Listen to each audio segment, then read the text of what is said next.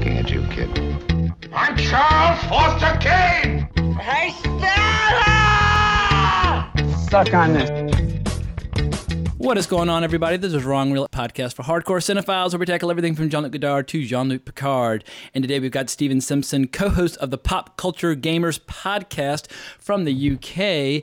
And people who don't know this, Stephen Simpson and I are basically strangers. We are mutual movie fans and podcast fans, but we're actually going to get to know one another over the course of this episode for y'all's listening pleasure. But Stephen, welcome to Wrong Reel. Thank you very much. I appreciate it. Well, I guess you and I have been talking now, I feel like maybe for like a month or two, and it seems like, I'm not quite sure when we started interacting, but I'm as much of a blank slate on your career as some of the listeners out there. Who is Stephen Simpson? What do you do? Etc. So really, I mean, my podcasting goes back now, 7 years, believe it or not. So it just came out of nowhere, and we were doing gaming podcasts with another show, and it came to an end, just what natural course of things do. And me and a colleague, Hayden, we decided we branched away from that to do our own show. And for the love of other things, pop culture, where it's rather movies, TV, anything that we like to chat about, we just throw into the show now. And once a week, we get up there on a Sunday evening and rack a 3-hour show out most times. It's pretty cool. Now, I relish every opportunity to talk a little bit of gaming because this is such a film-focused podcast, but I am a passionate gamer as well. What are you playing right now that gives you joy? Well, I would say the only thing I'm playing right now is Destiny 2. Okay. It's really a game that I've been playing.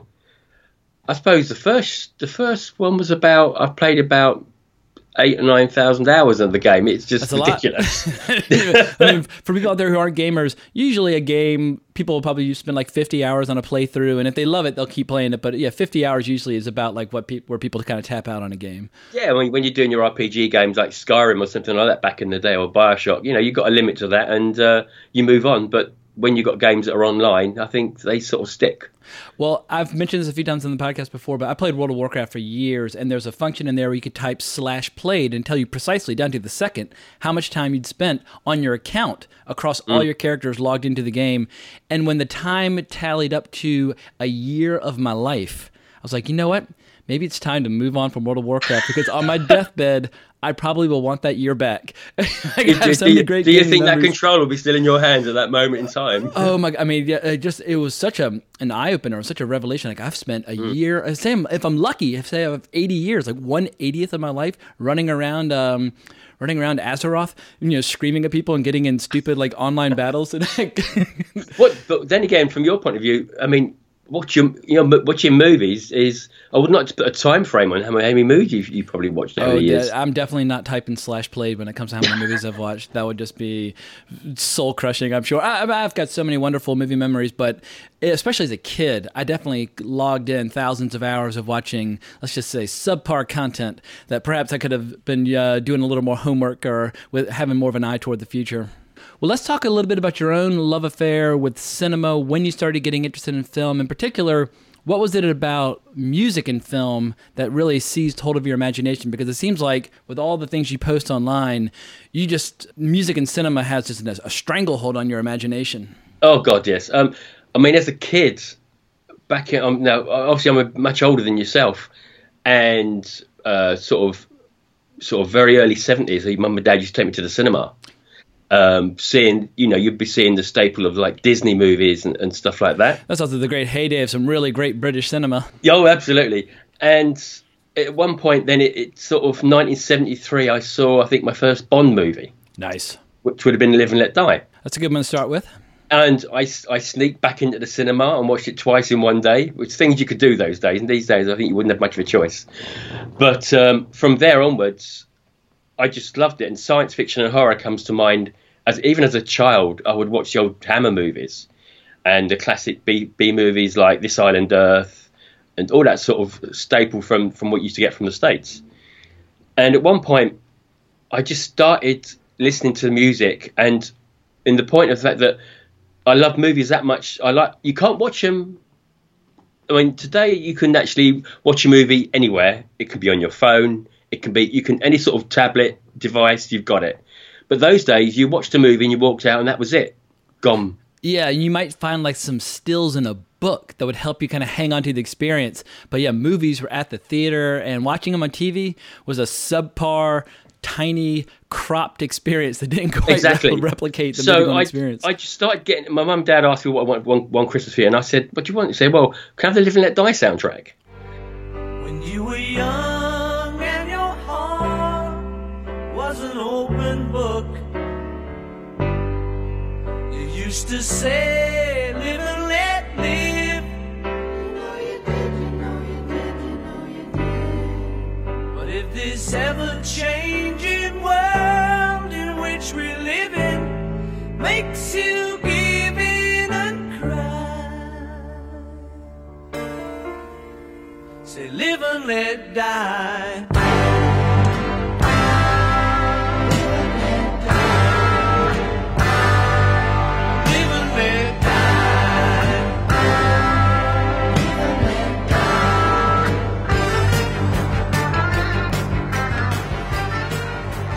And it just grew from there, really. And every movie I've ever loved, I've near enough bought the album. Now, I love the Paul McCartney and the Wings track. Are there any other good tunes in the movie? I can't remember, but obviously it's one of the great Bond theme songs. Well, it's funny because George Martin, I think, did the score for that one. And the gun barrel sequence for that has got a very sort of classic ring to it compared to someone else we may talk about later. But it just stuck. And then I was going to the cinema watching the Sean Connery Bond movies because they would do double bills. So probably a rarity for myself as much as others, I got to see Dr. No, Goldfinger, all of those in the cinema. Oh, hell yeah. Yeah, I didn't see one in the theater until I saw Octopussy. I saw For Your Eyes Only on HBO, loved it because just the ski sequence alone made it worthy of like multiple viewings. But then my dad took me to see Octopussy and A View to a Kill. So sadly, I've seen revivals of like Spy Who Loved Me and things like that, but I've never seen Goldfinger in the theater. I've never seen From Russia with Love in the theater, so I've been deprived of that. Yeah, so and from there onwards, going through the 70s, coming to mind is Jaws, for example, which I saw in the cinema. And my dad took us along to that. I think I must have been, I don't know, about 12 or 13, maybe a bit older. So the way that the cinema works with the ratings those days, I think it was a bit more lax than it is now.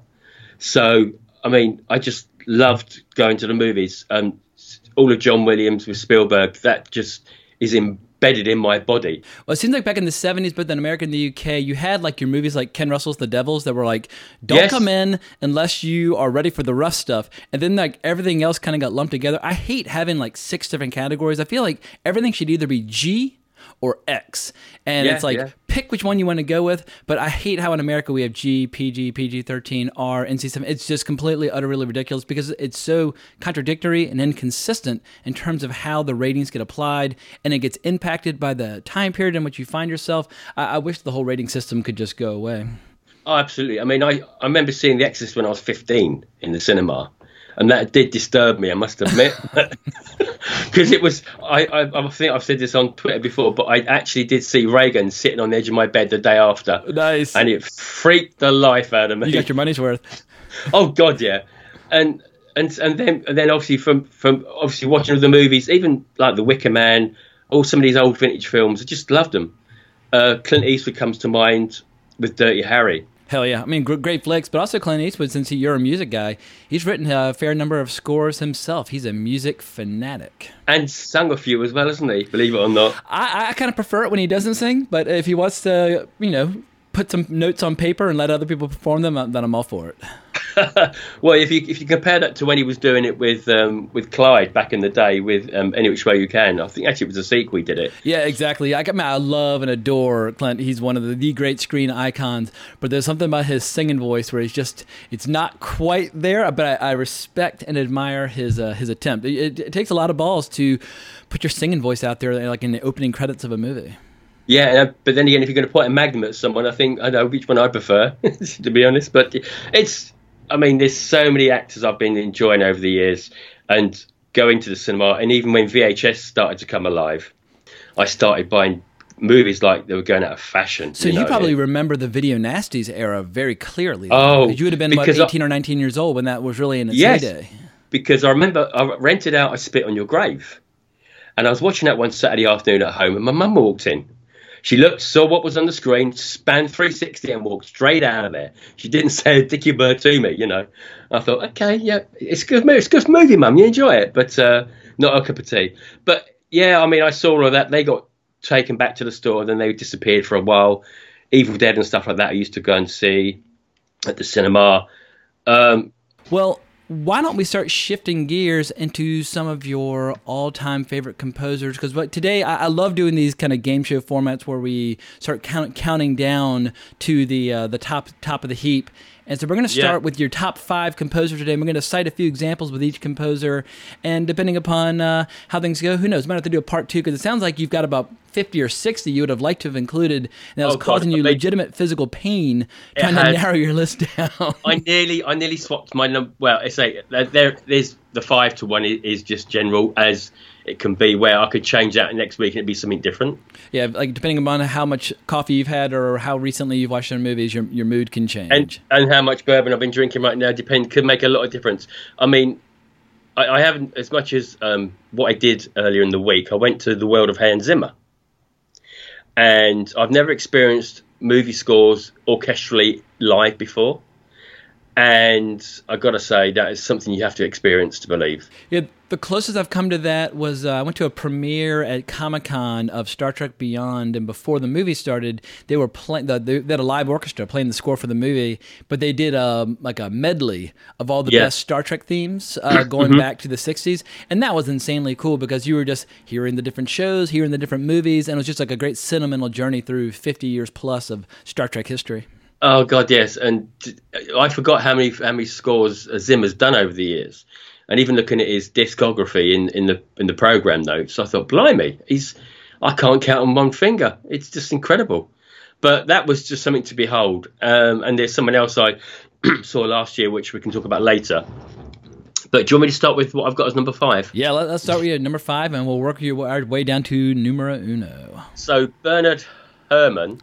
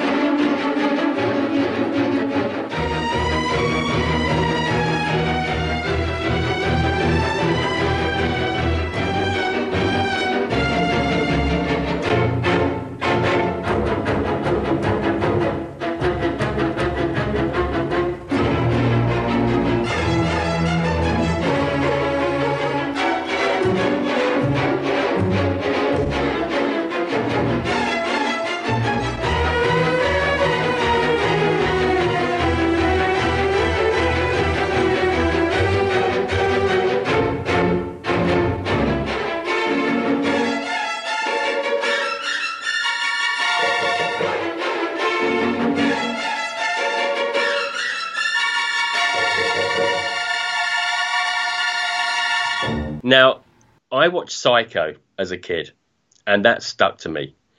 It's one movie with one score that, I don't know, it's grown up with me through the years. As I saw it early as a kid, and that's 1960, so I was a twinkle in someone's eye then.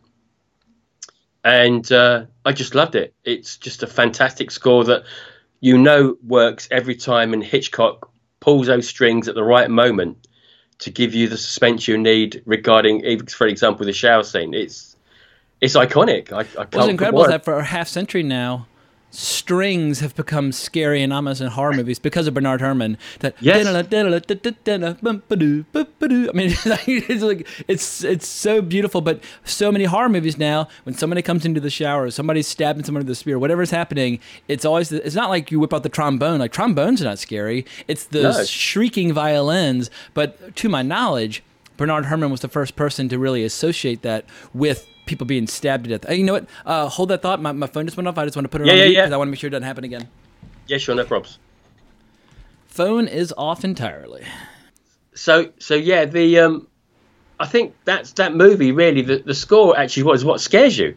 If you took the score away and watched that film on its own, just the actors doing their bit, it's nowhere near as terrifying as what it was for the time. It would be greatly diminished. And I just love how often those two guys work together. There's a great picture of Bernard Herrmann kind of half asleep, resting his hand on his fist, and Hitchcock kind of looming over him, looking down at him in disapproval. But they work together time and time again. But you look at that guy's career. I mean, he started in radio. He did a ton of stuff with Orson Welles in the late 30s. Yeah. But then you have, for the bookends of his career, you basically have him starting with Citizen Kane and ending with Taxi Driver. Like, just that alone, just the bookends would make him one of the great composers. But in the middle, you've got just like dozens of masterworks. Yeah, I mean, where Psycho is concerned, it's funny that actually, I don't know of a film that's done this in the cinema, but when you went to see it at the time, you had to be in before it starts because they wouldn't let you in once the credits rolled.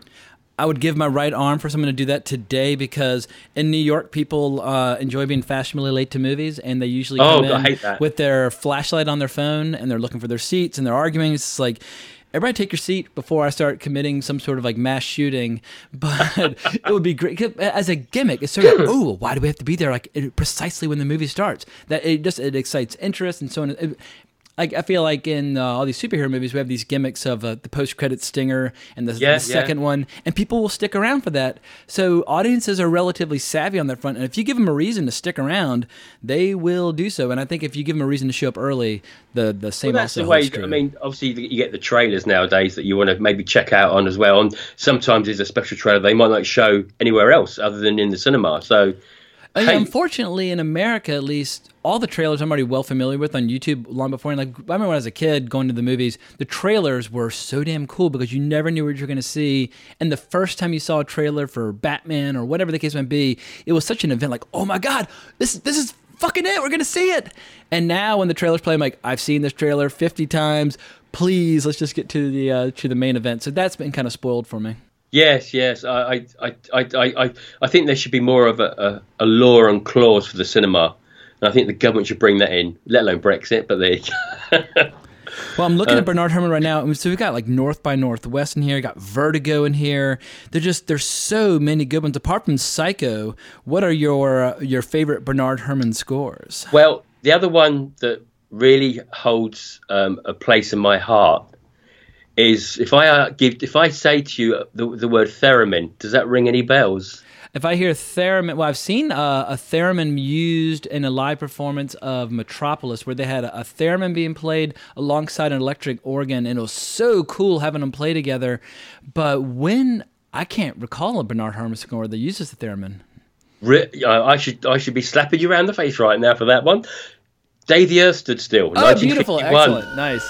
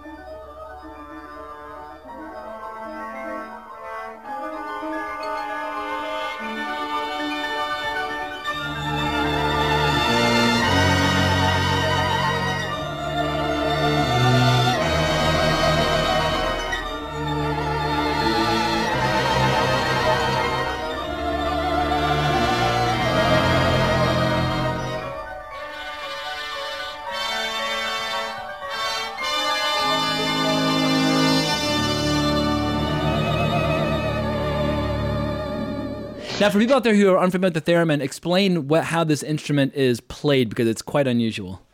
Yes, so I think it's 2 aerials, one horizontal, one vertical. And with the electricity passing through, and with that, with the I think it's the magnetic field it is, you place your hands in that area to create the sound. And I watched a woman playing The Day the Earth Stood Still on YouTube. She has got patience. I cannot believe how that takes to hold your hands in a certain position and actually flow them around. It's got to be an art. Yeah, and it creates such an unusual effect. But when I got to see this is at the Silent Movie Theater in Los Angeles, which is since closed, and they just had somebody with just his his electronic keyboard right then and there. And I don't even know if he had speakers. I can't really remember. But they had the theremin for certain sequences, like when the robot is getting the skin first put on and things like that. And it was just such a great little extra touch. But yes, nothing screams 50s more than the theremin. And I think to be honest as well, that's, to me, that is sci-fi, that is science fiction at its finest. And for the 50s, with all those movies that came out, it just sticks out top of the tree for me. And I was really pleased to pick up the LP recently as a picture disc, and just playing that on my system here at home. Oh boy! Now, what is your LP collection looking like these days? Because I see you post a lot of stuff, including your LPs. Is it like a comic book collection at this point, where it's just thousands upon thousands of records kind of lining the walls, or what does your home look like? I would love to. At the moment, I've got them in like these IKEA units, and I'm running out of space at the moment because I've only got a small room that I use for myself. So I need to move some Lego I've got in the units. I've got some Star Wars Lego sitting there, which I might have to take down and place the vinyl in its place. Now, how long will a record last before? I'm embarrassed to admit, I don't even know how to play a record. I've never actually placed a record in a record player. And, really? And so I'm from the cassette era moving forward, but every time, I'm aware of the fact that every time you play a record, obviously you wear it down just a little bit. So do you ever worry about playing your treasured LPs, worrying that you're going to basically decrease their shelf life?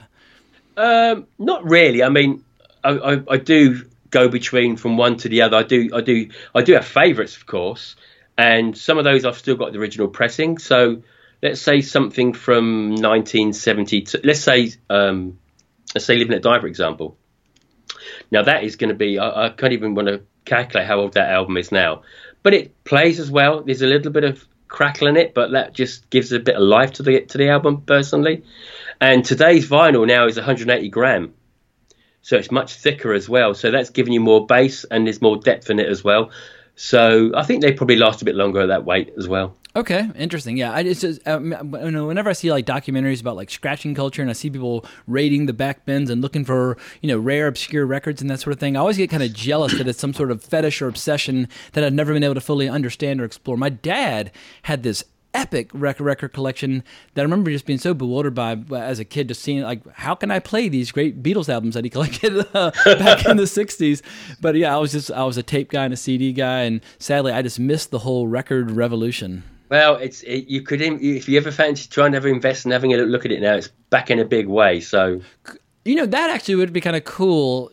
I moved into a new place about a year ago, and just having a record player here and some nice speakers, it would just give it a touch of class when I invite people over for cocktails. I mean, yeah, it does. And I've got an album coming over from the States at the moment. So I've had one just come recently, but I've got another one coming from New Orleans, from a company called Waxworks. And I've got the score to Reanimator. Oh, beautiful. Nice.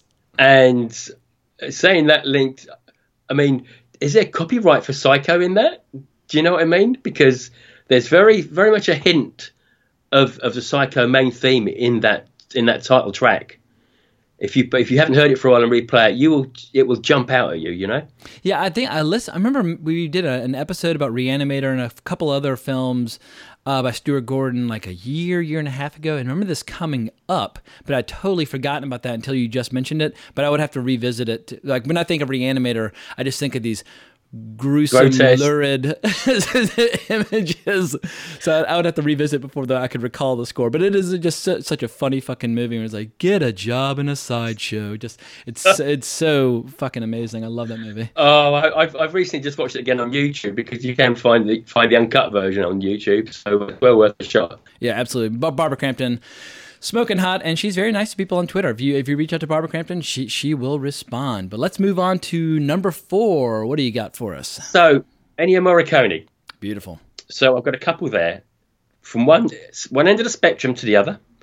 So the first one, I actually rewatched this recently. I was trying to work out what version I've got and what versions there are, because The Good, the Bad, and the Ugly can be a long movie. Even the short version of it is a long movie, but there's an extended cut. I actually prefer the shorter version, but the extended version seems to be the more popular version these days. Oh God, yeah. And I mean, I think I looked on our local Sky where we got the for watching TV and stuff. I mean, that's 2 hours 50 minutes, I think. Yeah, the extended cut has an additional scene where you see Tuco gathering up his buddies before he goes in search of Blondie. And then it's got an additional scene with Angel Eyes talking to Union soldiers. But they don't necessarily contribute that much. And maybe it's just because I saw The Good, the Bad, the Ugly, the theatrical cut, like a ton before I ever saw the extended cut. So everything I want from the experience is in the theatrical cut, which is why I always lean toward it. Yeah, because I funny enough, last night I did have a look on there, and I dug out the DVD I've got and watched the extended cut of the bit where he's being tortured, and for some reason they said they couldn't put it in there because of the film was so poorly in a degenerative state that they only could have what they could have originally, but. That was interesting to have a look at, I must admit. Gotcha. Yeah, even when I've watched like the fully restored version of the film on DVD, the scenes that have been put back in, you can definitely tell dramatic like diminishment in overall visual quality. Obviously, the original source material must have been like in a horribly deteriorated form when they put it back in. So once again, I'm perfectly happy just to watch the theatrical cut. But it's a weird thing now with streaming, where so rarely do they actually make the theatrical cuts available. They seem to always defer to the extended versions, which isn't necessarily always the best version, but obviously if you collect Blu-rays and DVDs, they tend to make every version available right then and there in the collection. Now, with the score of that flick, obviously everyone always thinks about the giant operatic finale, which might be the most operatic scene in all of Westerns, but are there any other themes or bits of music scattered throughout the film that really jump out at you? Because it has a few really haunting melodies that people might not necessarily think of immediately when they think of that movie.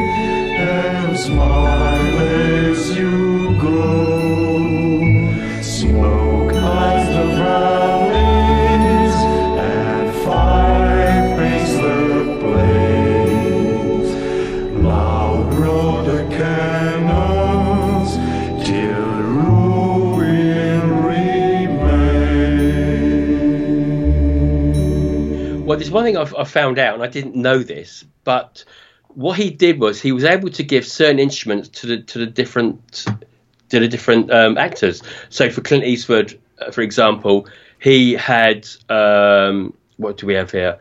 I think they used an ocarina, which is I'm not sure what that is. I think it's like a little wind percussion instrument or something. I don't know how that works. Is that what they used to play the iconic?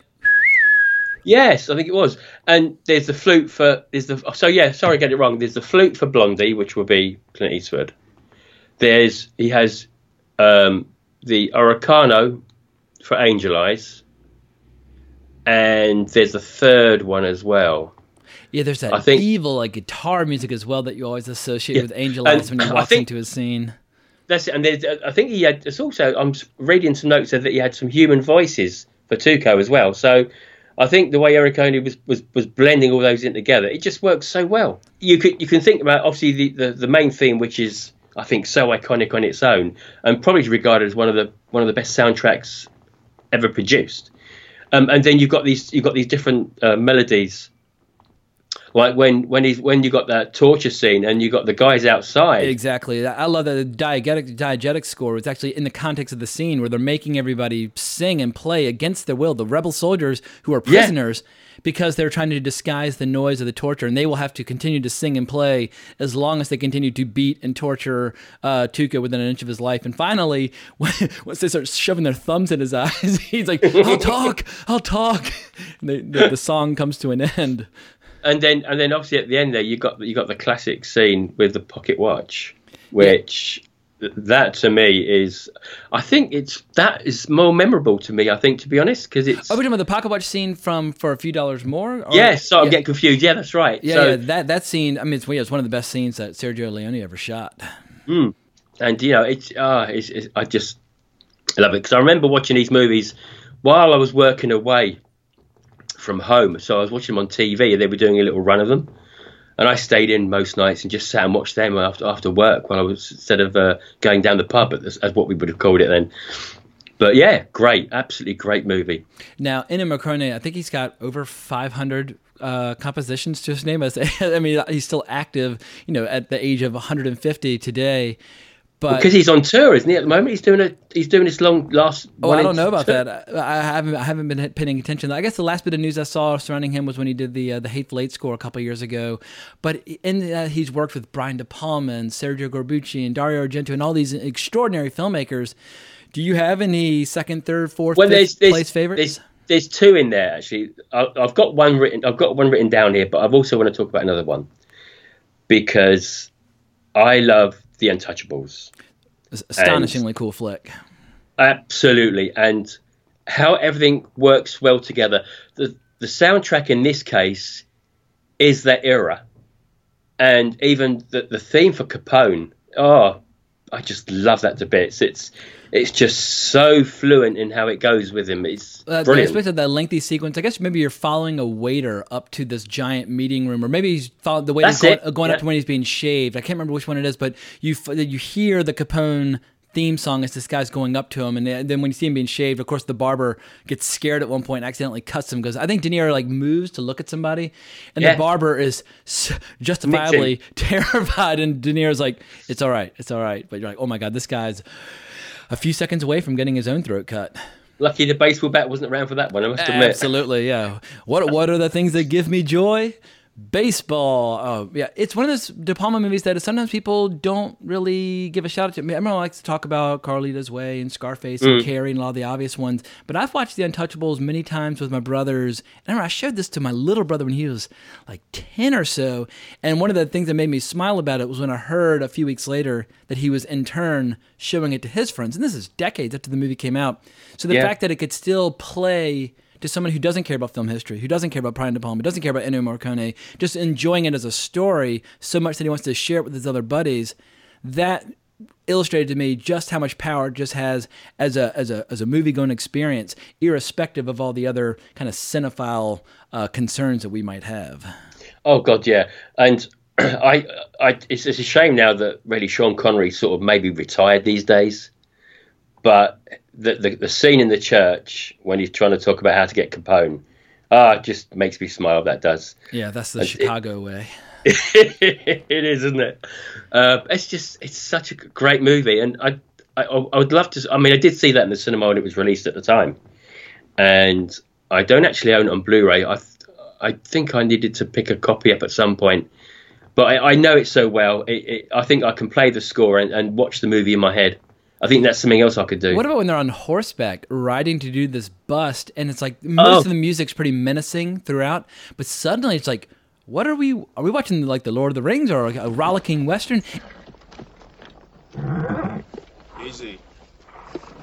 Now, the Canadians will not show until I flash the badge. So it's imperative that we cross the ground between us and the bridge as quickly as possible. George, it looks okay. The count's right. I'm not concerned about the count. I'm concerned about the size of these barrels. Malone, you and I will take the map. Stop the leech! Move it! Move it, Georgie! Come on!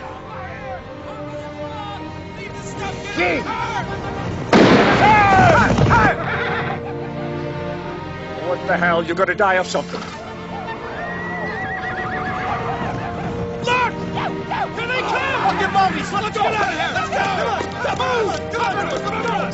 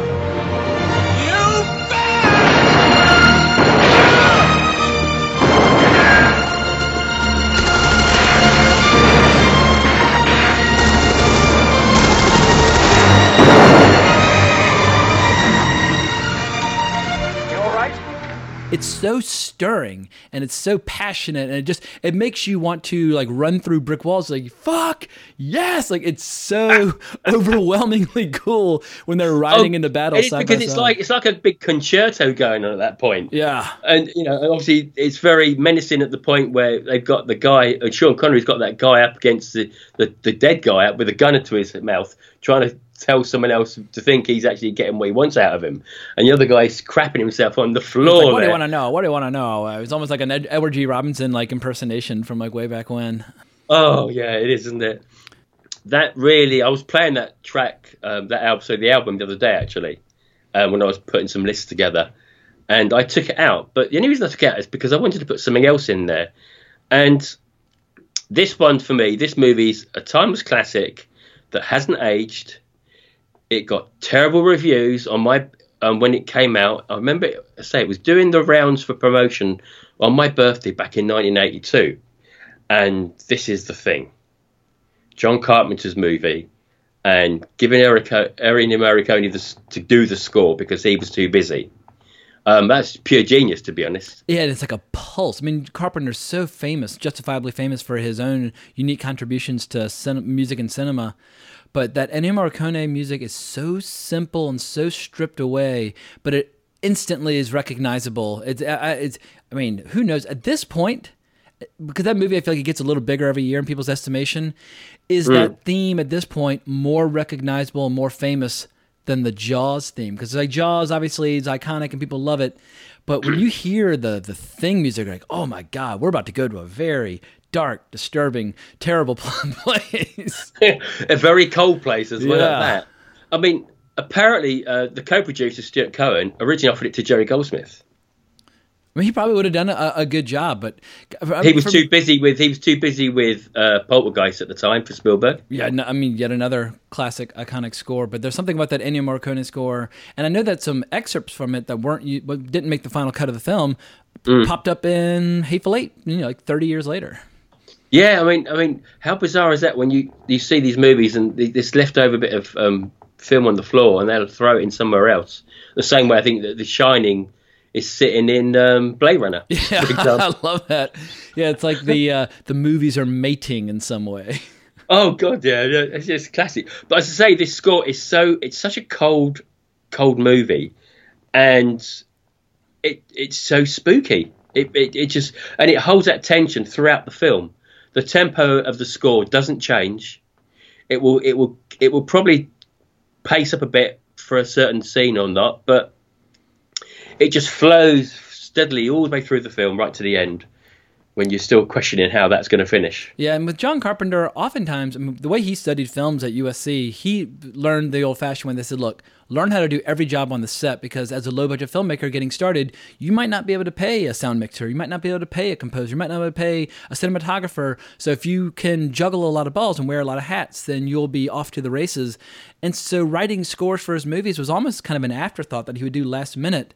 But once he actually had the means with which to hire composers, I love the fact he's like, fuck writing my scores, let's get Ennio Morricone, like the greatest composer who ever lived. Well, apparently he phoned him up, and I think what swayed it was that he said, I had your music at my wedding. So God knows how that went down. Was that the wedding to Adrienne Barbeau? I would imagine so, yeah. But, what score was used at the wedding, I don't know, but that's what I seem to have read about. You're talking about Flying Close to the Sun. At that point, John Carpenter, his movies were so good, and he's marrying this outrageously just sizzling, sexy woman, and you're working with Ennio Morricone. I mean, life was good for John Carpenter circa 1982. Oh, God, yeah. But we'll get onto that later, shall we say, anyway. I don't want to dive deep in that right now. Okay, gotcha. That's a deep tease for later. All right, so number 3, what do you got for us? Oh, God, yeah. So I've decided to go British for this. Bring it. And John Barry. Beautiful. Fucking love John Barry. His style of music, I think, never changes. Whether you're watching the Ipcress File, or in this case, he's done a big handful of Bond movies. This never happened to the other fella.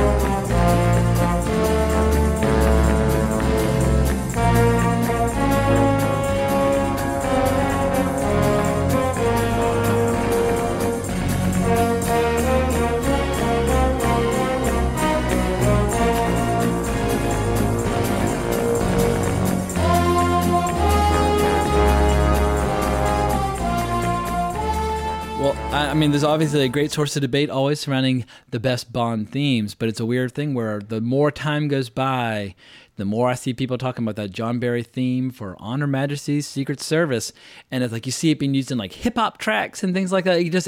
It's the song that will not go away, it will not die, and that movie was such an embarrassment when it first came out, and people just rejected it outright. But that score has somehow made it like it's like now like the cool hipster dark horse candidate for one of the coolest Bond movies. Oh God, yeah. And actually, I do have the album. Now I can't find it if I turn my head, but the Propellerheads did a track from that, and I don't know if you've ever caught that, but that's awesome. They did a retake on the space shuttle part of the score and the main theme as well, and it's superb. But going back further, I think even though Dr. No was more of a not maybe a sort of jazz Jamaican album compared to how he moved forward from there, because from Russia With Love and then when it moved into Goldfinger, which that album I do have, and that's the score there, that's Bond. You play those lines, you hear the gun barrel sequence. That is John Barry. That is Bond. That's all you need to know. And that's held up through all his movies that he's been involved in. Yeah, it took him a few movies to lock down the formula. Like you can see it, like the beginning with Dr. No, but so much about Dr. No, like from the title sequence, like everything. We're like, whoa, this is so strange. Like all the classic kind of signature details they're still working on them, trying to lock them down. Yeah, and because you got all those dots on the screen at the time as well, and it's like some sort of light show going on. You're like, what the fuck is this? And then from Russia With Love, you're like, all right, this is looking and feeling like the real deal Bond. And my Goldfinger, the formula is like locked in amber for all time. Like, all right, now we've got it. We know what he looks like. We know what he talks like. We know what the movies sound like. We know what they feel like. Like everything's flowing. Everything's everything's crystallizing perfectly. And then of course they just sustained it with Thunderball and You Only Live You Twice. Only Live Twice. That's Yeah. right. And where he could give you that feel of you being in Japan. And even like there's a sequence, there's a theme he used in 5 movies, and that was called the 007 theme. Not getting confused with the James Bond theme, of course, which was by Monty Norman. So is the 007 theme like that lengthy battle sequence music you hear in Thunderball when they're having like the battle and like when they're in the scuba gear? It's Like bum bum bum bum bum bum bum. That's it, yeah. And it goes on and on and boom boom boom. Yeah, that's it. Yeah, it's good so stuff. That was used in From Russia with Love, Thunderball, You Only Live Twice, Dimes Are Forever, and then the slowest version was in Moonraker, when they had a boat sequence during the film. How many Bond movies did John Barry work on?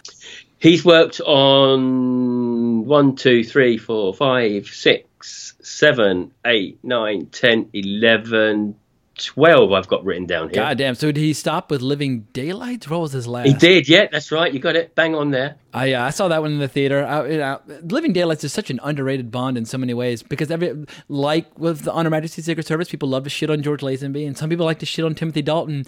But if you watch Living Daylights now, once you've kind of gotten over the fact that because Roger Moore had been playing the part for 7 movies, people were very used to Roger Moore, so people always resist change initially, and then like years later, like, oh, but I kind of liked it back then, blah blah blah. But I revisited Living Daylights a couple years ago.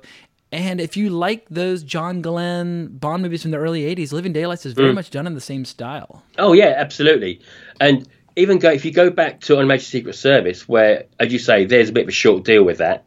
Obviously, Connery came out, George Lazenby came in. It was one-shot wonder. Not a lot of people were happy with it for whatever reason, but it's a good film. The sequences in Switzerland are amazing. The cinematography on that it's got some funny shit in there as well. Like at one point they're having this big dinner scene, and George Lazenby's in disguise, and a girl writes her room number on his thigh with like lipstick, and someone sees him react and like, oh, is there something wrong? And he's like, just a sudden stiffness coming on. Again, that always makes me just howl.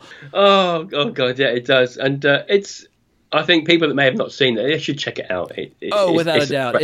If you can, but now we've had so many people play Bond, I think people are less attached to individual actors. Once upon a time, it was like, I'm a Sean Connery guy, or I'm a Roger Moore guy, and people would be like very territorial about which Bond movies they preferred. But I just want to see a great Bond movie, and I don't care if it's Daniel Craig or Pierce Brosnan or whomever. Just give me a good Bond. Do you think, though, because we have this debate all the time, that I'm sick of hearing about how Bond's gone downhill. It has gone downhill a bit, I must admit. Well, it depends, but because Bond is it's a roller coaster of ups and downs, and at any point in I mean, they made 24 of them so far, and there's a 25th on the way.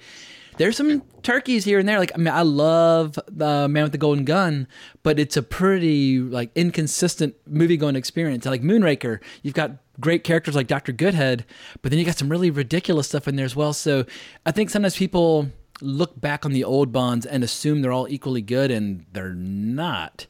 And with Daniel Craig, Casino Royale is a fucking awesome movie. I love Casino Royale. It did revitalize Bond, and I mean, Die Another Day was shit. And then Casino Royale like brought it back from the ashes like a phoenix. I mean, Die Another Day, you have like invisible cars and all this silliness. That's just total nonsense. Yeah, like people transforming from Korean to white. Like you're like, what the fuck am I watching?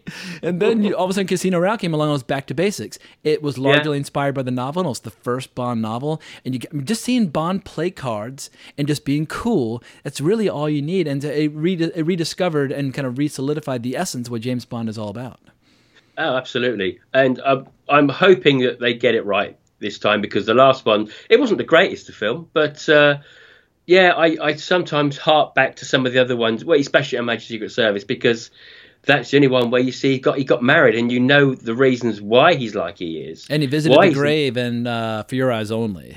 That's right. He's a womanizer because he was cut short the love of his life. And I could see the point of view from that. Absolutely. Yeah, I hope Cary Fukunaga does a good job. Cary Fukunaga, obviously, first season of True Detective was brilliant. And then he's done some other things that are less. I mean, I enjoyed Beasts of No Nation. Yeah. But I hated Manic. I mean, I thought I lasted like 2 episodes, or Maniac, or whatever the fuck it was called. It was a remake of like a European crazy person show. He did it on Netflix. I thought it was awful, and I bailed out very early on. Cary Fukunaga is enormously bright, and I saw him do a Q&A with Idris Elba after a screening of Beast of No Nation at Telluride. He's a very interesting guy, and he plays a lot of polo. Like, he gets... I feel like to do Bond, you have to know a little bit of that, some of that upper crust pastimes, whether it's like big stakes gambling or polo or skiing. There's a certain world that the character of Bond explores, and if you have some inside knowledge of how those people operate, I think it helps inform the story in an interesting way. So I hope Cary Fukunaga will bring some of that to the table. But I don't think Cary Fukunaga is from the UK originally. So is this the first Bond not directed by a Brit? Could possibly well be, I think. Because I think every Bond has been directed by a Brit since day one. Yeah, I think I say John Glenn always comes to mind straight away. But I don't think. Yeah, I mean that's never going to be a problem. Because I want think Edgar Wright to do one. I think that would be cool. Matthew Vaughn's obviously got his own Bond franchise now with Kingsman, but it'd be cool to see what Matthew Vaughn would do. I mean, Britain's got so many great, really talented filmmakers right now. I just feel like you don't need to dig up the Yankees to... So you wouldn't think you wouldn't want to see Sam Mendes go back in there then? I mean, I like Skyfall quite a bit. I think I saw Skyfall 3 times in the theater. Like, and even my little sister, who would have been like 7 or 8 at the time, and she fucking hates movies. Like, she'd rather do anything. She'd rather do homework than watch a movie. But even she texted me after seeing Skyfall. I was like, oh my God, it was so good. I think mostly because she just loved the Adele song. But the fact that like a little girl who doesn't like movies thought Skyfall was the shit, it just should have had this crossover appeal that a lot of Bond movies don't have. Well, I tell you something that was pretty cool. I mean, my job is CCTV and access control. And one of my jobs, we used to look after this airport in the UK. And we were there doing our servicing work, as we normally do. And there was a load of foreign cars turned up with weird number plates. And, well, what's this then? But they're shooting a new Bond movie. So we thought, okay, there was a lot of big lights up with reflectors and plates and stuff to whatever the scenes they were doing. So the next day we go back in there. We're servicing the DVRs for the recorders. We go back and we start watching where they were shooting Daniel Craig in the airport scene from Casino Royale. Nice. And we just sat there, just amazed at, my word, this is what happened last night, because they have to do it at night time. But yeah, absolutely crazy. And I've actually touched the Hello Turf. Now, in Goldfinger, you remember the car chase scene where the guy goes out of the roof of the DP7. Yeah, the not very convincing dummy that they eject from the roof of the Aston Martin. So he's always bowed to the left of it, and he shoots out. So they're aiming him out. Yeah. Well, that was filmed on Pinewood itself. Okay. And what the scene obviously continues, where he sees the car lights heading towards him, which is that big mirror, which then he twists and he crashes into the side of the wall. Well, that was filmed in Pinewood, and that's now called Goldfinger Avenue. Beautiful. And Pinewood have got the place where they do the post-production for the movies. They now have that out to the public to watch movies. So you can go to Pinewood and see whatever they're going to be showing. They don't do it all the time. It's pretty, I think, depends what's going on. But I went to see Rogue One at Pinewood Studios. And my missus wondered why I dragged her all this way. I said, look, it's Star Wars. They filmed it here. We're going to watch the film in the cinema on the Pinewood set, and that to me meant that was worth its weight in gold just to go there. But just a fantastic place of movies over the years. Does Shepperton have a similar thing set up? Is Shepperton still alive and well? Yeah, there's Shepperton. I think it's still going. I'm not 100% sure because it's sort of underlooked at compared to Pinewood. Okay. But yeah, no, I think they got such a long history with movies. The only studio I visited in the UK is when I was in London in 2013, I think. My little brother and sister were big Harry Potter fans, so we took the bus out, or maybe we took the train out. That's to Leavesden, was it? I'm sorry? Was it to Leavesden, yeah? I guess I can't remember where we. I remember I had to look it up, and we took the train out, and then from there we caught a bus, and we went to the studio where they shot a lot of the Harry Potter films. And of course, my little sister, same one who liked Skyfall, she thought we were actually going to a set that would resemble Hogwarts. So we pull up, and it's just these giant sound stages, like any studio. She's like, "What is this?" I was like, these are movie studios. She's like, but where's like the castle? Like where's the forest? And we went inside, then we see this giant scale model that was used for Hogwarts and that sort of thing. And then she started getting to the swing of things because all the wardrobe was on display and you could drink butterbeer. And so she started getting to play with the props, blah, blah, blah. So that's the only exposure I've had to any sort of like British film. So has she been to Universal? I mean, when I went to Universal Studios 10 years ago, Harry Potter World was just being built. And obviously that's a big thing now over there. Yeah, I've done Universal, but my little sister, she has never been to California at all. Or at least maybe, actually no, she went out there when she was like 6, I think, for a brief visit. Yeah. But I don't know if she did the tour. I did the tour in the early 90s, and it was pretty cool. I did the backdraft experience where like the room would shake and fireballs go off on your face, and yeah, it was good fun. Oh god, yeah, because I saw that. I went to the Florida. Oh, gotcha. Site. Okay. And and you had the train set. You were on this train that was going to sort of stop, and the flames are coming out and everything else. And fantastic! All right, well, I got an important question for you. John Barry obviously will always be forever associated with Bond, and justifiably so. However, what is your favorite John Barry score not associated with Jimmy Bond? There's one, actually. Yes, I would have probably put this in there as well, and Dances with Wolves comes to mind. Interesting. All right. Very cool. Lay it out. I haven't watched Dances with Wolves in quite some time. So what is it that's so distinctive about that score? Well, I think what comes to mind all the time is the theme they use for the John Barr thing, the Dunbar theme for him, and it sounds like he's out there on a horseback, just riding through the glades there, and it just follows it sweetly. I mean, I was listening to Barry the other day, just going through some stuff, thinking about this for today, and I was listening to Born Free as well, and even that's a classic score. I know maybe it's not a film that a lot of people have seen, but it's one there for the top of the list. Well, he's got so many great ones. Like I'm looking at his list right now. We got Walkabout, you got The Lion in Winter. I mean, there's a lot of really massive fucking flicks in here in his filmography. And the Ipcress Files is a great track as Which well. I've never seen. Oh, Dave the Locust is in here. So Robin and Marion, holy shit. And the Dino De Laurentiis King Kong remake. Yeah, that's it. So he's I mean, bless him, he's not with us anymore, unfortunately. But yeah, he has done some class scores over the years. Yeah, no, he definitely made his mark without question. And I think because I remember my dad buying this John Barry album when I was a kid. This is what probably got me into this, but this as well, it's probably sort of swayed it a bit. And on there you had Born Free. They had the James Bond. I think you had the Space March from You Only Live Twice, and Goldfinger was on there. But a film you haven't mentioned, which for me is up there as well, and that is Midnight Cowboy. Oh, beautiful! Yeah, I mean it's masterpiece. And the main theme for that with the harmonica is that just sends chills. That does. Yeah, I love and adore Midnight Cowboy. That's one of the movies I saw when I was like 19, when I was first getting into old movies, and it had a massive impact on me. And I'd never seen a movie quite like it. And obviously directed by a Brit, John Schlesinger. Yeah, absolutely. It's one of the quintessential American movies, but it's not made by an American. Sometimes an outsider looking in can give you the most interesting perspective.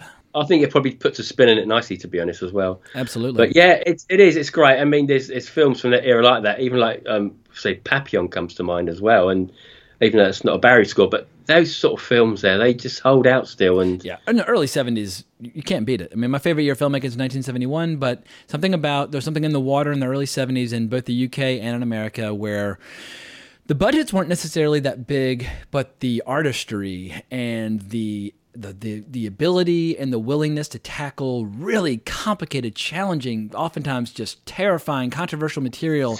We've not really seen that era return. I guess some of the independent films in the 90s dabbled in but I don't know if we'll ever see an era quite like the early 70s ever again, where just movies suddenly feel really dangerous and alive.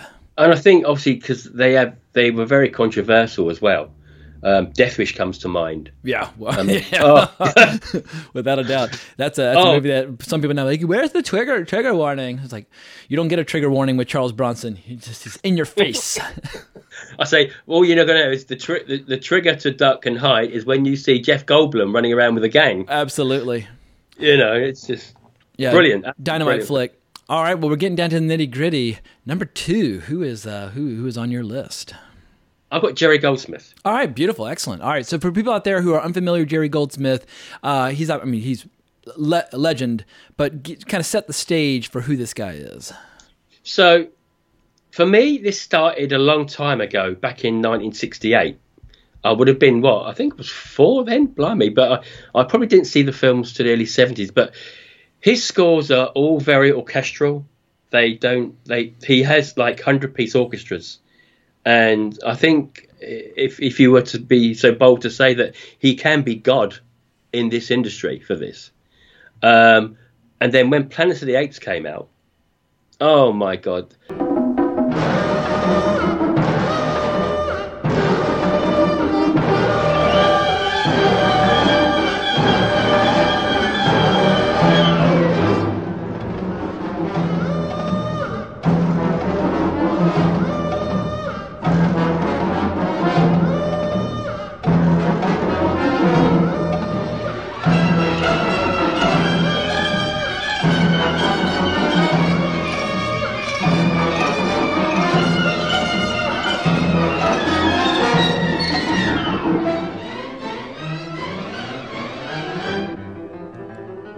The way that score works, the instruments used to bring it to life, because you're seeing something there that you've never seen before. You're seeing these apes riding horses, which is still one of the coolest, weirdest images in film history. it is, and you hear the horns as they come up, and you see them for the first time out of the cornfields. It's so jarring because your brain screams out in protest. Something's dreadfully wrong.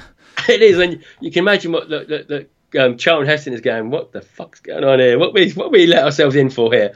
And as I say, you've done one hell of a podcast on this some time ago, and it's such an amazing score. It's so different. I don't think there's ever a score like it anymore. With the atmospheric instrument. Is he the best composer for sci-fi in movie history? Because I feel like he's got a lot of legendary scores to his name. He's probably up there. I mean, if I could read you a list, okay? So what we've got stainless steel kitchen mixing bowls. We've got a bass side whistle, which is a wind instrument with a tube piston at the bottom for the right pitch. You've got a Brazilian curca, which is simulating the ape sounds. We've got a shofar, which is a ram's horn traditionally used in a Jewish religion ceremony. We got a boo bams, which is hollow bamboo stems to sound like the tune of congas. We got electric harps, electric bass clarinets, bells, water drop bars, Tiberian horns, gongs, slit drums or log drums, and a conch shell. I mean, who in the hell would have that in that orchestra? Yeah, and having those different textures just creates such an otherworldly atmosphere. I mean, I grew up playing alto saxophone, but our band we kind of had your traditional setup where you had your clarinets and your alto sax, your tenors, your trumpets, your trombones, the drums, and that was about it. But man, if you're a great composer, you want to experiment with every texture known to man. And it is because the way that film starts with the sort of like a guitar sound as such, and it just brings into these like. I think if it's like cymbals and the imaginative sounds that just bowls into it as you come in, as you land, and they crash on on this planet, and it's a terrifying thought, and it's just the imagination he's put into this score is it's so bold. It really is. But it doesn't stop here, because when it comes to science fiction, I mean, you've got a little movie that people might have heard of called Alien, and you've got Star Trek: The Motion Picture, which for me has the best Star Trek theme of them all. I know some people who really love the original series might. We'll get onto that in a minute, actually. Funny enough, but even if it's non-sci-fi, I mean, he does like stuff for Paul Verhoeven and people like Basic Instinct. I mean, his versatility is extraordinary. And Basic Instinct, that's a lovely score. Actually, that's a joy to listen to. All that soft, smoothing sounds that you get through that start of the film. Sounds like sex. Yeah, and all the way, you get that. I don't know. I mean, he did Poltergeist. If memory's correct as well. Yeah, Logan's Run. I mean, like the sci-fi scores. Secret of Nim. First Blood. I mean, Jesus Christ. Yeah, Poltergeist. I mean, it's an embarrassingly rich treasure trove of iconic scores that are below. I think. Yeah. For whatever reason, outside of movie buffs, he doesn't necessarily seem to have that brand name recognition that someone says John Williams, it's like, oh, and they can, like, even if they don't care about movies, they can name a few John Williams scores. And for some, but I feel like Goldsmith should be, if anything, perhaps a little higher up. I feel like Williams has like 3 or 4 scores that people really deeply love from the late 70s, early 80s, but Goldsmith seems to have had the longer career where he's creating iconic work across several decades. Yes, and you mentioned there Logan's Run. Yeah. And what a score. I mean, the instruments and the electronic sounds that start off in the beginning of the movie, when you first see this dome and you can see the tram or the rail that's going around and everything, and you've got all this electronic score pulsing away, which eventually that will disappear into this orchestral piece. And it's mind blowing, actually mind blowing. Yeah, and going back to the idea of versatility, I mean, it's only like a year prior he's doing the score for Chinatown. I mean, you want to talk about movies that are worlds apart in approach, style, atmosphere, flavor, whatever you name it. Logan's Run and Chinatown have nothing in common, but there you have Jerry Goldsmith perfectly delivering what the director requires in both cases. I always say that word. The director has to have that trust. And with Goldsmith, I think you get it. Now, there was a little bit of a rocky period during one certain score. Obviously, Star Trek: The Motion Picture, which I absolutely adore. Yeah, ba ba ba ba ba ba ba.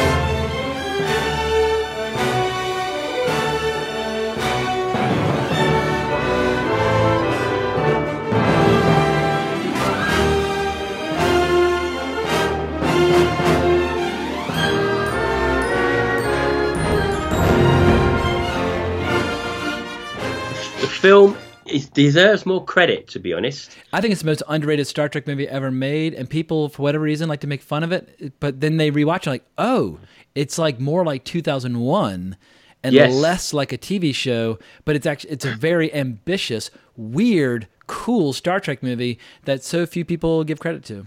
Absolutely. I mean, there was a point there's many points, I think many composers do this. They end up building these scores without seeing parts of the movie. How they do that, I do not know. But that is, I think, a common thing if you go back looking at different composers. But there's something that happened to Jerry Goldsmith. And, sorry, my names are gone now. But Robert Wise came in while he was scoring Enterprise. And it's quite a long sequence. I love that. That is just an amazing set. And he wasn't happy with it. He said, "Well, this isn't wagon. This isn't sort of ships in the night. This is like wagons. What are you doing? There's no theme to this." And he said, "Well, what are you on about? We've got a love theme." And he said, "No." He says, "I don't like it." Basically, so Jerry Goldsmith walked away from this, rewrote this piece, and the day he came back, Wise had a bit of a bad day in special effects, and he walked into his office and he was saying like, "Oh, I hope you got some good news for me because I had a crap day." And he went to his, I think it was maybe his house, I'm not sure, but he sits there on the piano and then replays this theme, and he said, "Well, why didn't you do that in the first place?" That's what I wanted. He went, "Oh, thank God for that." Oh, it's bone-chillingly beautiful. It's so fucking good. And when you watch like Star Trek Discovery today and you're watching the opening credits, you're like, where are you, Jerry Goldsmith? We need you.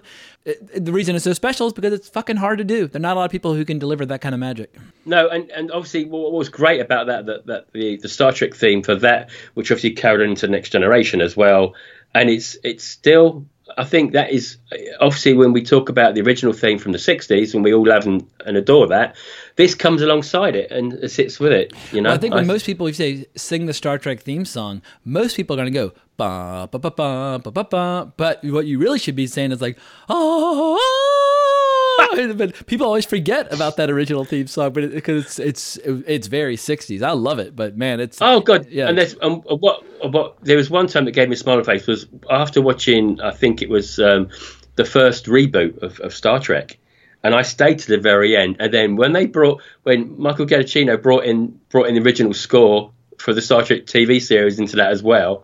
Oh, that sounded awesome. That was just brilliant, you know? Yeah, it's killer. Well, I'm just glancing right now at the IMDb page for Jerry Goldsmith, which is just hundreds of films, but you've got stuff in there like Seconds. I mean, you've got so many good movies.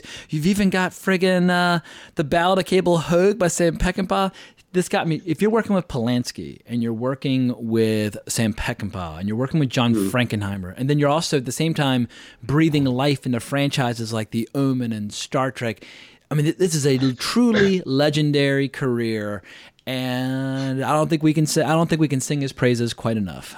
Oh no, I mean the Omen scores alone are they so get it, and with the cues in the film for the scenes that require it, and those orchestral voices with the choirs coming in on that Ave Sancti theme, it's just it's just amazing. Yeah, it makes me. I mean, I know you went through some pain and misery trying to narrow down your choices for this to 5 composers, but for me, when I edit this, I'm going to go through a similar emotion trying to figure out which pieces of music to include in the transitions. Like, because Jerry Goldsmith, he's got a lot of very strong contenders. I might have to put 2 or 3 in there. oh God, yeah. It's funny because I don't know why this happens over the years, but when I've got the Jerry Goldsmith score, which I bought in 79, it'll be when the film came out.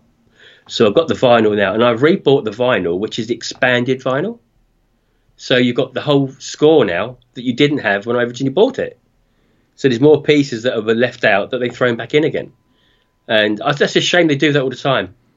Not now, though. I think they try and bring out as much of it as they can. What do you think is his last great score? Oh, God. Okay, when did he pass? Do you remember when I think he passed 2004, lung cancer, age 75. Yeah. Did he do Brainstorm? That I don't know. I can't think. That might have been James Horner, I think. Yeah, because the later stuff I'm seeing is stuff like The Burbs and some later Star Trek movies like First Contact and things like that. So he kept working on movies that people really enjoy, but it seems like his sweet spot was like late 60s to early 80s where he really just made a name that will last forever. I mean, I think the other scores he dealt with Star Trek all worked very well. Maybe the movies didn't work as well, obviously, but the scores still probably helped the film to go along. Absolutely. And with Rambo and First Blood, they're great scores as well. I mustn't forget those. I mean, First Blood, it's a long road. I mean, it's beautiful stuff. Class. Yeah, absolutely. I have got those scores in my vinyl collection as well. They're just awesome, you know. All right. Brilliant. Well, the big moment has arrived. The one that's been giving you fear and anxiety, and obviously it has. We as we said before, depending upon what you've eaten or consumed or drank, your mood might change. But right now, this precise moment, who is the number one? Well, if I give you a quote, and this is from the man himself, he says that his music's like a carpet, and after a while, once it's become fitted, it becomes invisible. And I got 25 albums of his, and it's John Carpenter.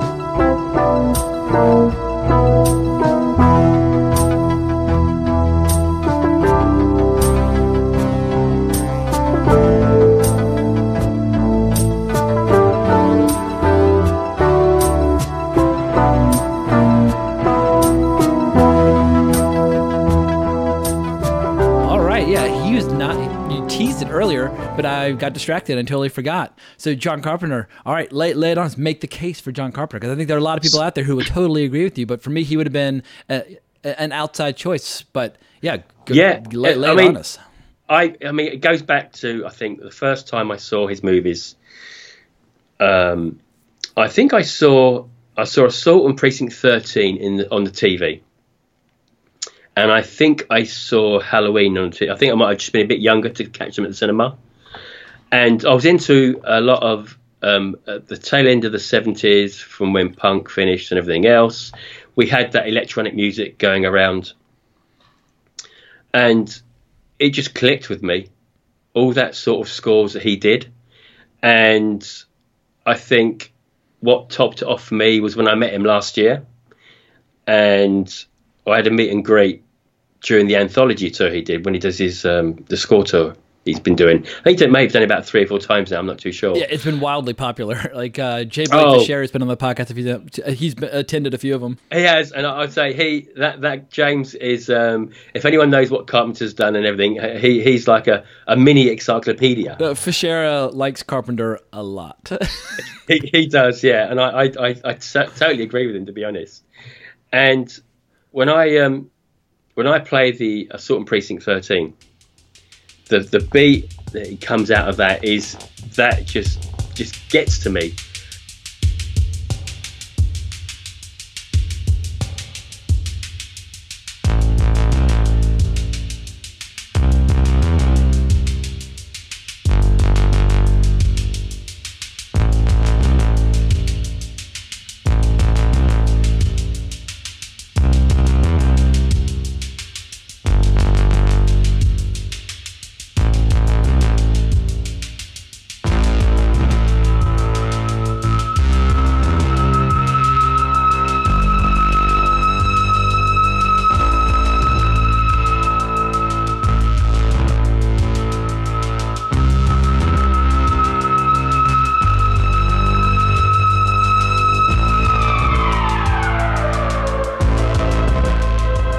But it's one of my personal favorites. It's like basically Rio Bravo kind of reinterpreted as like a horror movie. That's right. It's exactly what it was classed as, wasn't it? And I think it was very raw, because that was his first big picture. I mean, he did do Dark Star before that. Well, quick question. Can you hear that? A jackhammer just started going off outside my window, and it's like... They're trying to break in. Yeah, I think they're trying to drill a hole to the UK, but yeah, that is intense. I don't know if it's coming through on the mics or not. It's not too bad. It's not too bad. Okay, gotcha. Well, I'll mute it to the best of my ability. Yeah. So anyway, just actually going back to Carpenter himself. So his father was a musician, a composer. Obviously, Carpenter was taught violin, guitar, and piano. So I think in the background, he always had this musical part of his life, even though he wanted to direct movies. And it's ironically, his influences is with Bernard Herrmann's Day the Earth Stood Still, ironically. And Alfred Hitchcock, and obviously Howard Hawks, which is some of his favourite directors that comes with him as well. And with Assault on Precinct 13, the main theme, believe it or not, is based on Led Zeppelin's Immigrant Song and Ella Schifrin's Dirty Harry. Interesting. I'm trying to work that one out. I've not heard the Led Zeppelin song yet. I will dig it out and find it. Immigrant Song, obviously, it's a huge song. I mean, it was used in the trailer for like Thor Ragnarok. I mean, people love that. It's, bum ba ba da no, bum ba ba da no. Yeah, that's it. Yeah, it's killer. It's a killer piece of music. It fucking rocks. But I never would have associated Immigrant Song with Assault on Precinct 13, because that's such a stripped down pulse, and it's so eerie, like that, and like well, where does Dirty Harry come into it? That's what I'd like to know, because I mean, I love Lalo Schifrin. He's another guy that I adore. Those Lalo Schifrin scores are so funky, and they're 70s, aren't they? Yeah, they're very early 70s. But yeah, those are absolutely killer scores. But with Carpenter, I guess like when I think of Carpenter, I think of Escape from New York. I think of Assault on Precinct 13, obviously Halloween.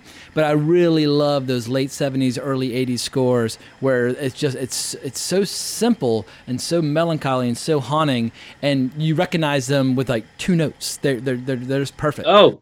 The small notes that they use with the Assault on Precinct 13, which is then spread throughout the movie. I think when I originally picked this up a long time ago on eBay because it's just not you can't find a pressing anymore.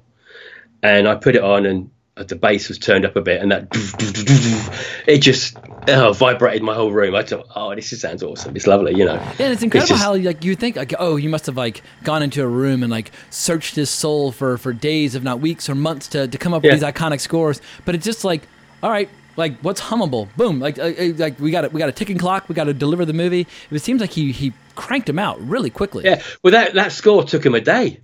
That's ridiculous.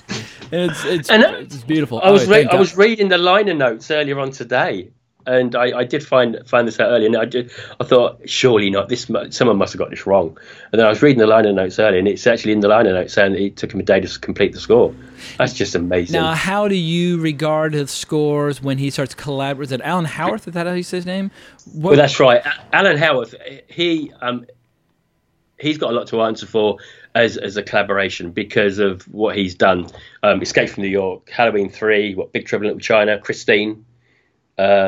He's actually in his own rights now. I think got to get his own recognition, and I love the collaboration. Now, do you prefer the ones pre-Howarth, or do you prefer the ones post-Howarth? I like them both, to be honest. Although I think one of the early score of Assault and Precinct 13 is fantastic, and I do love Christine.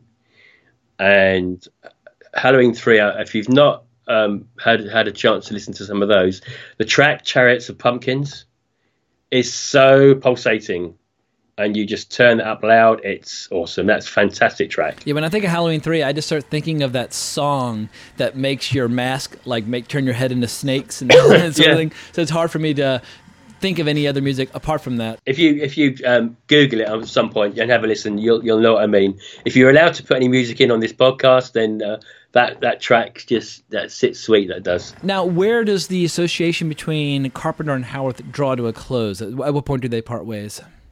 Now, I think memory terms for me that I think Christine may have been the last one, but what happened later on when Halloween 4 came around, he gave Alan Howarth the green light to do that himself. So and Halloween 5 as well. I remember he did. Now I can't remember after them ones because my memory's a bit sketchy for 6 and the rest sort of go from that. I mean, I tend to be pretty unforgiving and cruel towards some of the later Halloween movies where it's like I love Halloween 1, but it seems like apart from Halloween 3. Has any Halloween movie ever had an original idea or concept to bring to the table where it's, or are they just going to stir the pot and reinvent what we've already seen a million times before? And it's like, yeah, I get it. Michael Myers, he's cool and he's scary, but the first movie's perfect. Do you have anything else to add, or are you just wallowing in nostalgia? And man, I've never fully understood. Here we are 40 years later, and they're still making Halloween movies, and they're just doing the same shit again and again and again. Like, yeah, I know what you mean. And although I do class Halloween and Halloween 2 one movie, to be honest, fair enough. It is the same night, and I love that. Just put those two Halloween together. 2 for me, I like it because it's got one of the funniest, weirdest moments in all horror when these cops just run this guy over and obliterate him, and like he bursts into flame and they shoot. I mean, it's like horrific act of like criminal negligence by law enforcement you've ever seen. It's like, is that him? Is that him? I don't know. All right, fucking get him! And it's like just some random guy. Oh god, yeah, it is. And it was funny actually when I first saw that film, and I saw the guy that was in, I can't remember his name now, but it was in Last Starfire. You know, that was okay. You got a good gig on that one as well, being an ambulance driver. A billion times on TV as a kid. Well, then rank for me then, since they're doing a top 5 list of composers, rank for me your top 5 John Carpenter scores in descending order. Descending order, okay. I'm going to put Prince of Darkness 5th, which I've recently just picked up. And then I'm going to put Big Trouble in Little China. Escape from New York, and I might put Christine in front of Halloween. It might pay me to do that, but I do love the Christine soundtrack. And although Halloween, the story behind that, I mean, one of the most significant indie movies ever made, that's made an absolute mint. Do you know what I mean? And I mean, the fact that Jason Blum could produce a Halloween soft kind of sort of reset, reimagining sort of sequel to the first one last fall and have it open at like $80 million opening or something ridiculous. What did you think of it? I've never heard your views on it at all. I saw it and I had fun with it, but when it ended, my first thought was, is that it? Like, it's all y'all gonna do? I kept hoping they would add something new that would make it their own, but at the same time still feeling like Halloween, because I was all in on the hype, I was all in on the trailer, and I love seeing Jamie Lee Curtis back in action. But I'm a big believer of whether it's a series of comics or movies, whatever the case may be, no matter how shitty the various entries in a franchise might be, they're canon, and you find a way to embrace them, or I don't know, you got to find a way to live with it. But just these, like, when they start disregarding movies, like with like Terminator coming up, how they're disregarding everything past number 2, or with like Alien movies and things like that. I like there's a comic writer named Grant Morrison from Scotland where when he's writing an arc on a book, he treats every single issue that's ever been written as canon, even if it's the most ridiculous shit that you've ever read. And I always respect that.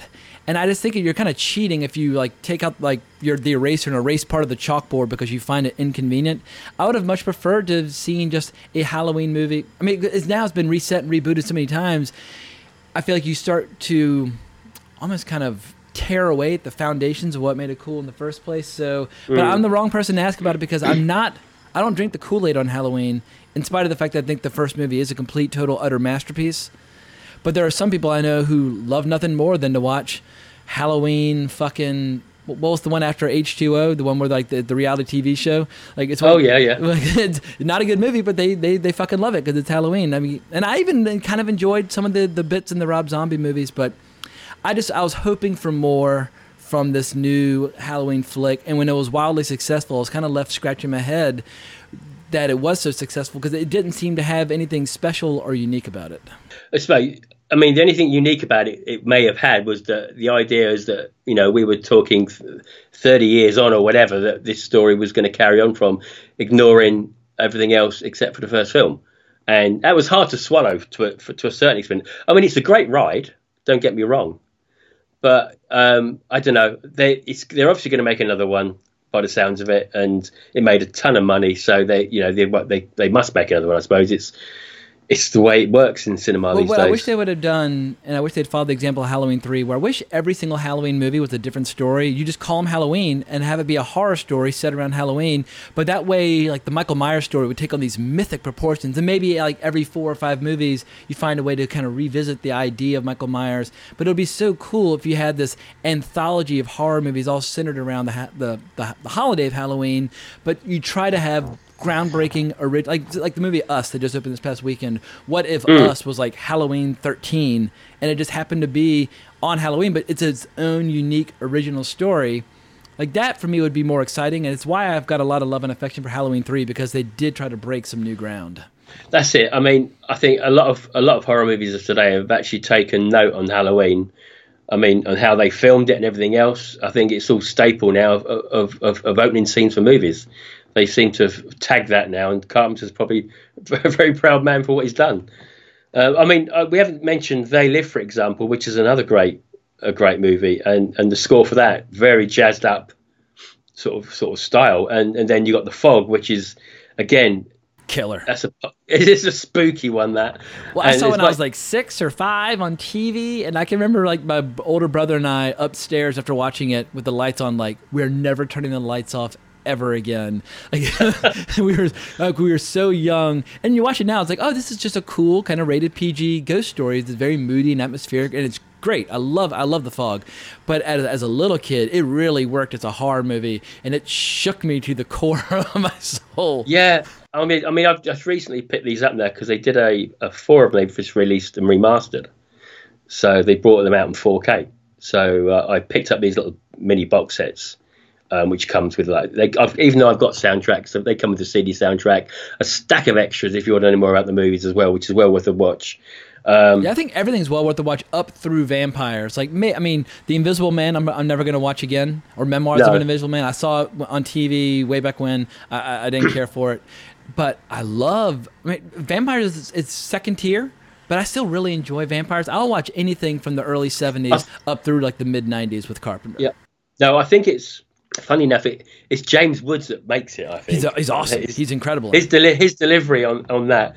You know, he's a I don't know if he's what you would class him as, like a Robin Hood or something. A Robin Hood style hunting for vampires. People get so up in arms these days because they don't necessarily see eye to eye with them politically, and he's obviously loves sitting on Twitter and just talking shit all day, every day. But if you're making if you want a badass at the center of your movie, sometimes getting a mean, surly old bastard like James Woods is precisely what you need to bring those parts to life. And yeah, I love how he just leans into vampires and he plays it straight. He doesn't play it like for laughs. He doesn't consider it camp. He brings some integrity to it, and I think it's what helps the movie work. Oh yeah, it does. I mean, some of the things he's done. I remember he did that. He was one of the short stories in Cat's Eyes. Do you remember that movie?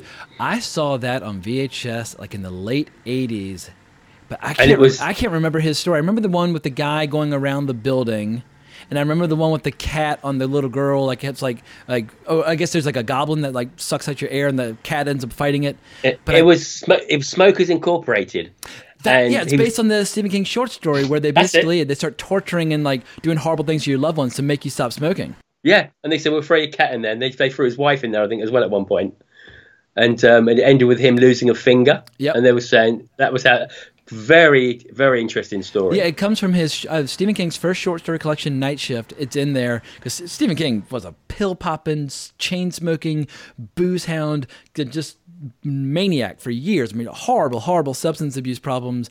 And he wrote that story in a very convincing fashion about a guy trying to quit smoking, and it's terrifying. But those early short stories by Stephen King are so cool, and I love how they found ways to make these anthology horror movies that could tap into those, like The Raft, like Creepshow 2, not as good as Creepshow 1, but it does have an adaptation of The Raft, which is one of my favorite short stories from Skeleton Crew. Yeah, and it'd be interesting to see how the TV show Creepshow is going to go as well.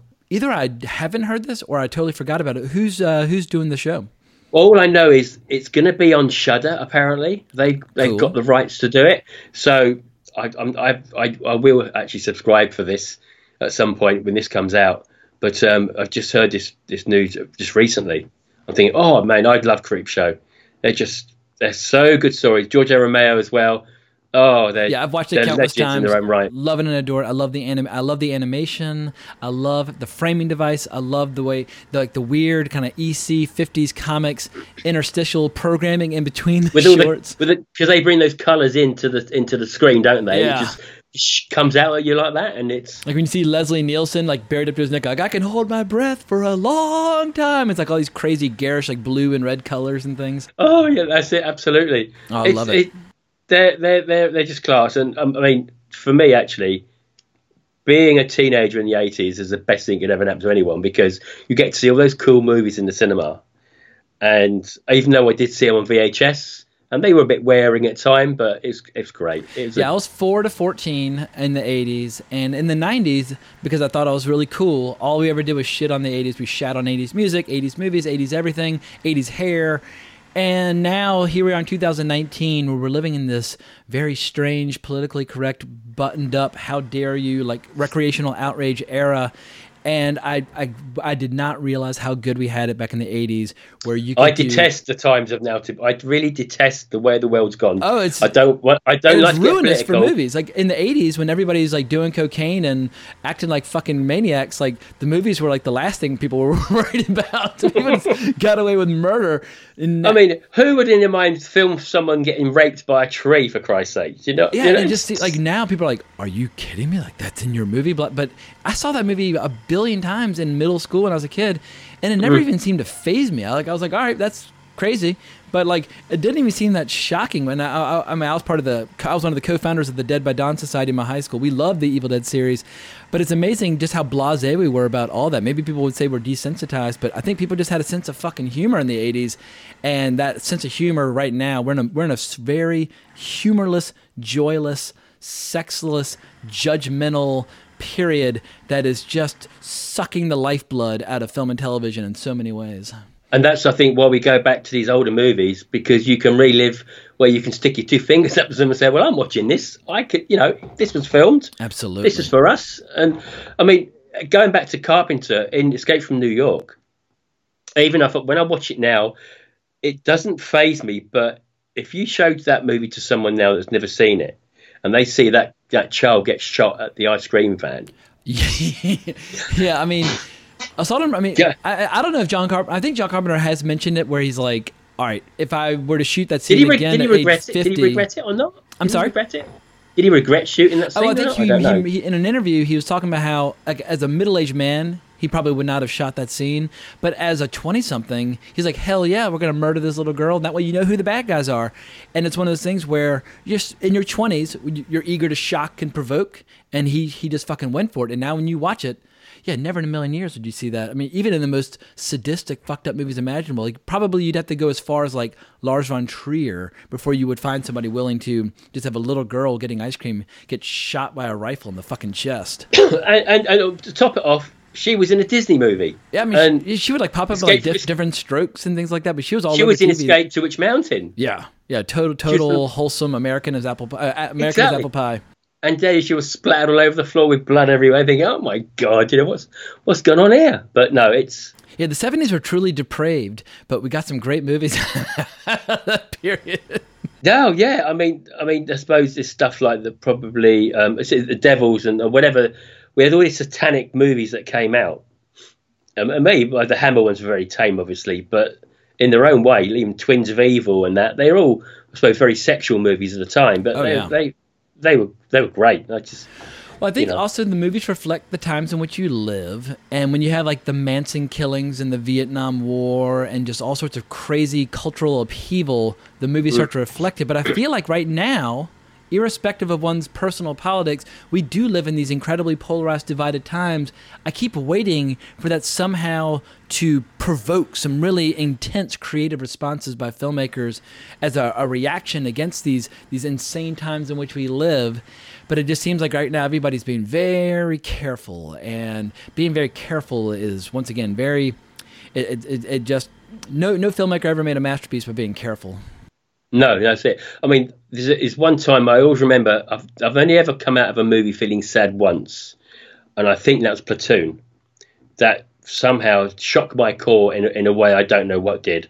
And you sort of came out of that being miserable. It's, I suppose that it was the point of showing you what it was like and how the times were for these guys out there. I think it just shakes you a bit sometimes. Yeah, if you watch Apocalypse Now, like, hey, well, you get to hang out with Robert Duvall and go surfing. Like, it seems like a lot of fun. But then you watch Platoon, you're like, oh, this sucks. Yeah. Yeah, Platoon definitely hammers the message home. It does. But yeah, no, the scores have been going. I mean, say there's loads here that we haven't mentioned that. I probably could bring another 10 scores. Now, which composers who are active right now? You mentioned Hans Zimmer earlier. Do you have a couple of composers who are at the top of their game here in 2019 who give you joy, as Al Capone said in The Untouchables? Well, Hans Zimmer has helped me because I actually watched Rush at the weekend, and after hearing that score and seeing a piece of the film on screen. That film blew my mind. It's a film I'd meant to watch a long time ago. I know it's 2013, I think, but obviously Chris Hemsworth is more known for a hammer now than a steering wheel. But it's a classic movie, and the score is sublime for that. Is that driller getting closer to you now? Is he? I think they're going to come right through my wall in any second. But there's a weird thing going on where a couple of days ago they discovered, like, New York has aging infrastructure beneath the city that they never quite know what to do about it. And an intersection like exploded a few years ago, but they found out that my street was about to explode, and so it's work that needs to be done. But they're replacing some gas lines that I think have been there since like 1880 and are completely clogged up with goo and corroded. As long as it's not got a buried cemetery underneath there that's going to freak everyone out. Exactly. I mean, New York, obviously, whenever I speak to Europeans and I talk about old American cities, people are like, what are you talking about? Like, we have villages that are from like 1,200 years ago. It's just a very different thing. But New York has a problem with a lot of aging infrastructure that they're trying to they put a lot of Band-Aids all over it to cover things up. Is that down to, I'm going to go off topic here, but I've only been to New York once, and I went there, probably 15 years ago now. Actually, I tell you, it was just after 9/11. Gotcha. So, and obviously at the time then, the Americans, they were very sort of hot coals could be very spooked very easily. And I was seeing where these drains would pop out of the street because of the steam and everything else. I'm thinking it's crazy, absolutely crazy. But they built it very quickly in a very haphazard fashion in the early part of the 20th century, and all these skyscrapers were going up. And it's just one of the things where New York has a lot of problems, and that is one of them. But at least we don't have to worry about the chud or something like that, the cannibalistic humanoid underground dwellers. But who knows? Maybe that'll be next. But maybe as a way of just bringing things in for a safe landing. First and foremost, I just want to thank you, Stephen, for pitching this topic and coming on Wrong Reel. But where can people find you on Twitter? Where can people find your show? And give people some suggestions of some cool soundtracks or LPs that you're listening to right now that you recommend people hunt down and buy. Okay, so Twitter obviously at Steve007. If you're into gaming, then I've got an Xbox gamer tag, which is actually the same. So it's Steve007, and the same. And the PlayStation ID will be the real Steve007. Not on there very often, but I'm more on the Xbox. Our website is popculturegamers.podbean.com. So you can find us there. So we do record once a week normally. When if life sometimes gets in the way, we'll be back next week. Soundtrack wise, I'm looking forward to listening to Reanimator actually, because the horror genre at the minute, I'm so looking forward to the Kickstarter that's kicking around at the minute, which I joined in with last year, and horror soundtracks sort of come back of it. Do I shout a bit louder? Oh, I can hear you. No, because of my headphones, I can hear you beautifully. So, okay. So the Reanimator score is pretty cool. John Carpenter's scores are always worth a listen to, and I've got a smaller John Williams collection. I mean, some of those these days are always worth a listen to. And even Hans Zimmer. And speaking of John Williams, we used to play this game when I was a little kid, where we would say, try to sing the themes to Raiders of the Lost Ark, Superman the movie, and Star Wars back to back. Can you are you willing to take the Pepsi challenge and hum those three tunes back to back without getting your head confused? Wait, right, which one do you want first? First, give us Superman the movie. That stumbles me straight off the back. Absolutely,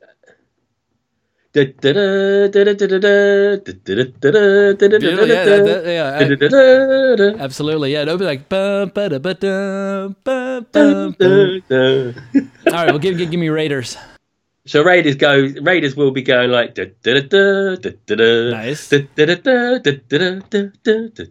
right, now give me the Star Wars theme that you get during the opening crawl. Right. Yeah, it fucks you up. Like John Williams, it's hard. It's easy to trip over the similarity between some of them. It does. You're right. I've never thought of this. Shit. But it's like one of the most iconic theme songs ever. But you can, if you make somebody do the other two first, they're like, "What the fuck is the Star Wars theme song?" Wait, isn't it a blend of both? I'm sorry. Isn't Star Wars a mixture of the two? It kind of sort of is, but I guess. Like that's the opening crawl theme as well as I can replicate it. But if you sing the other two first, it makes it very hard to even make it come to mind. Oh god! Well, I've just recently I've got a new expanded Raiders score, which comes with 2 LPs, and it's in bolder grey, the vinyl colour. And that is a classic score. Well, if you like the Raiders movie, that's got every cue in the movie. I mean, it's just fantastic. Hands down, probably the best adventure movie ever made. I mean, you could maybe say Treasure of the Sierra Madre. There are a lot of strong ones out there, but I saw Raiders in the theater when I was like, 4 or 5 years old. It completely, utterly, ripped me to pieces and reassembled me in the best possible. I was just completely, utterly overwhelmed by the experience, and then watched it countless times on VHS. And it's a special movie. They really tapped into something very rare and wonderful with that one. Yes, and it's a shame it went a bit downhill come the third one, didn't it? Really, say the fourth one. Sorry. I mean, the fourth one. I don't even talk about it. The moment you see Shia LaBeouf on a fucking vine, swinging through the jungle, chasing vans, please, somebody put out my eyes and cut off my ears so I don't have to endure this nonsense for 1 second longer. I should actually take it out of my box set and spin it in the sky. Yeah, just there are some people who like it and defend it, and they're entitled to. I think fucking Kingdom of the Crystal Skull is just. It is an eyesore. It's an earsore. It is like a blot on film history. I think it's just revolting. But that first trilogy, holy shit, love it dearly. Watched all of them 150 billion times. And how good is Sean Connery? I mean, Junior, yeah. It's just pitch perfect. He pulls everything he's ever done in his life. That guy, absolutely. Whatever movie he's done, he's very much a bit of a recluse these days. Whether or not that's on the golf course, I don't know. Yeah, but hopefully he still has his chipping and putting game intact. The old guys can't have a hard time hitting the driving range, but they can still chip and putt. So I hope he's enjoying himself. But in that the jackhammer has sadly made its horrific return, I'm going to go ahead and start bringing this guy in for a conclusion, but we can't thank you enough for listening to this podcast. Definitely hunt down these scores, definitely hunt down these composers.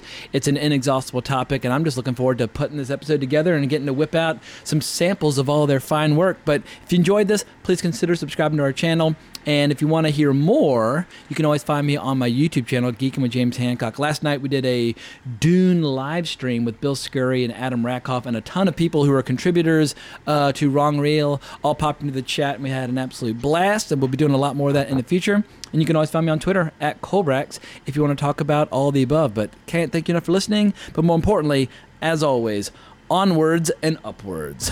Ain't like it used to be, but it'll do. You know how to whistle, don't you, Steve? You just put your lips together and blow.